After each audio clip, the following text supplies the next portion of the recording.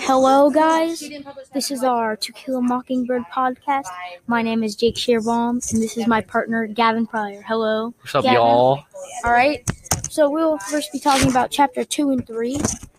So, Gavin, in Chapter 2, what were your takeaways about Miss Caroline? So Miss Caroline doesn't like that. Miss Caroline does not like that Scout can read because she wants everyone to go at the same speed, and she doesn't like her being not the smartest in the classroom. And I think that since Miss Caroline seems like a new teacher because she's pretty young, she hasn't been able to deal with all of these different kinds of people, so she doesn't know what to do with Scout.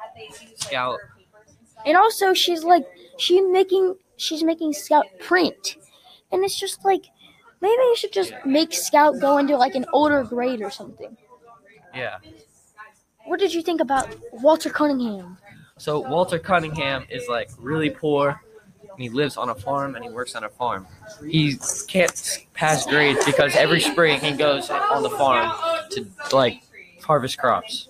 Yeah, and like he can't take anything that he has to pay back. But then, Atticus gave him some dinner and he didn't have to pay it back.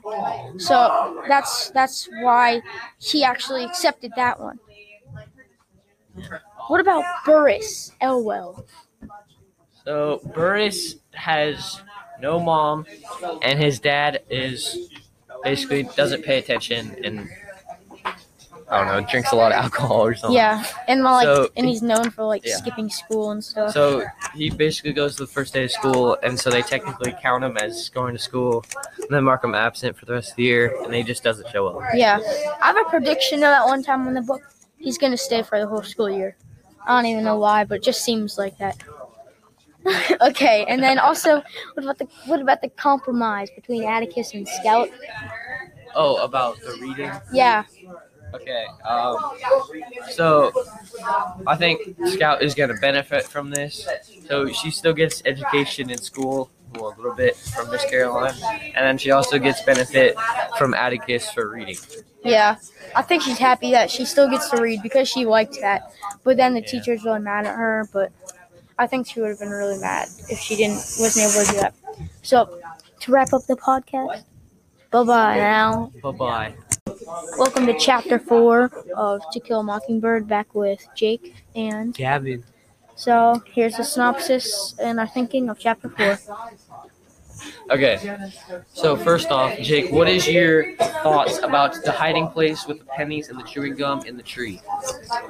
So, to me, it doesn't seem like something that would be a kid's hiding spot exactly, because they said that no one really passes through there.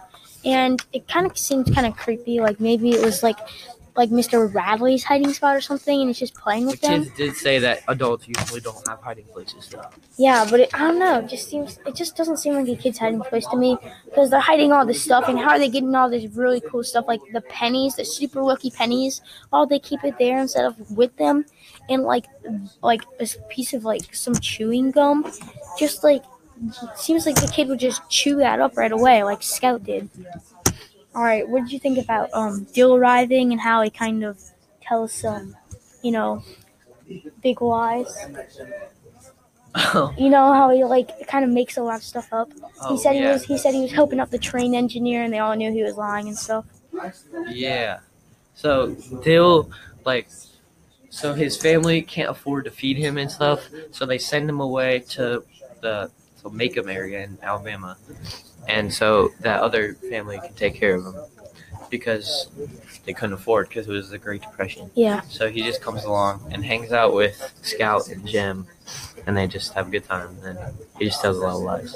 I'm a little bit confused about why they can't afford them, though, because it said that the dad is the head of a big railroad, so it seems like he would be making a good amount of money. But then also they start playing the Radley game, where they're pretending to be the Radleys and stuff. Yeah, and then Atticus comes out and he's like, "What are you guys playing?"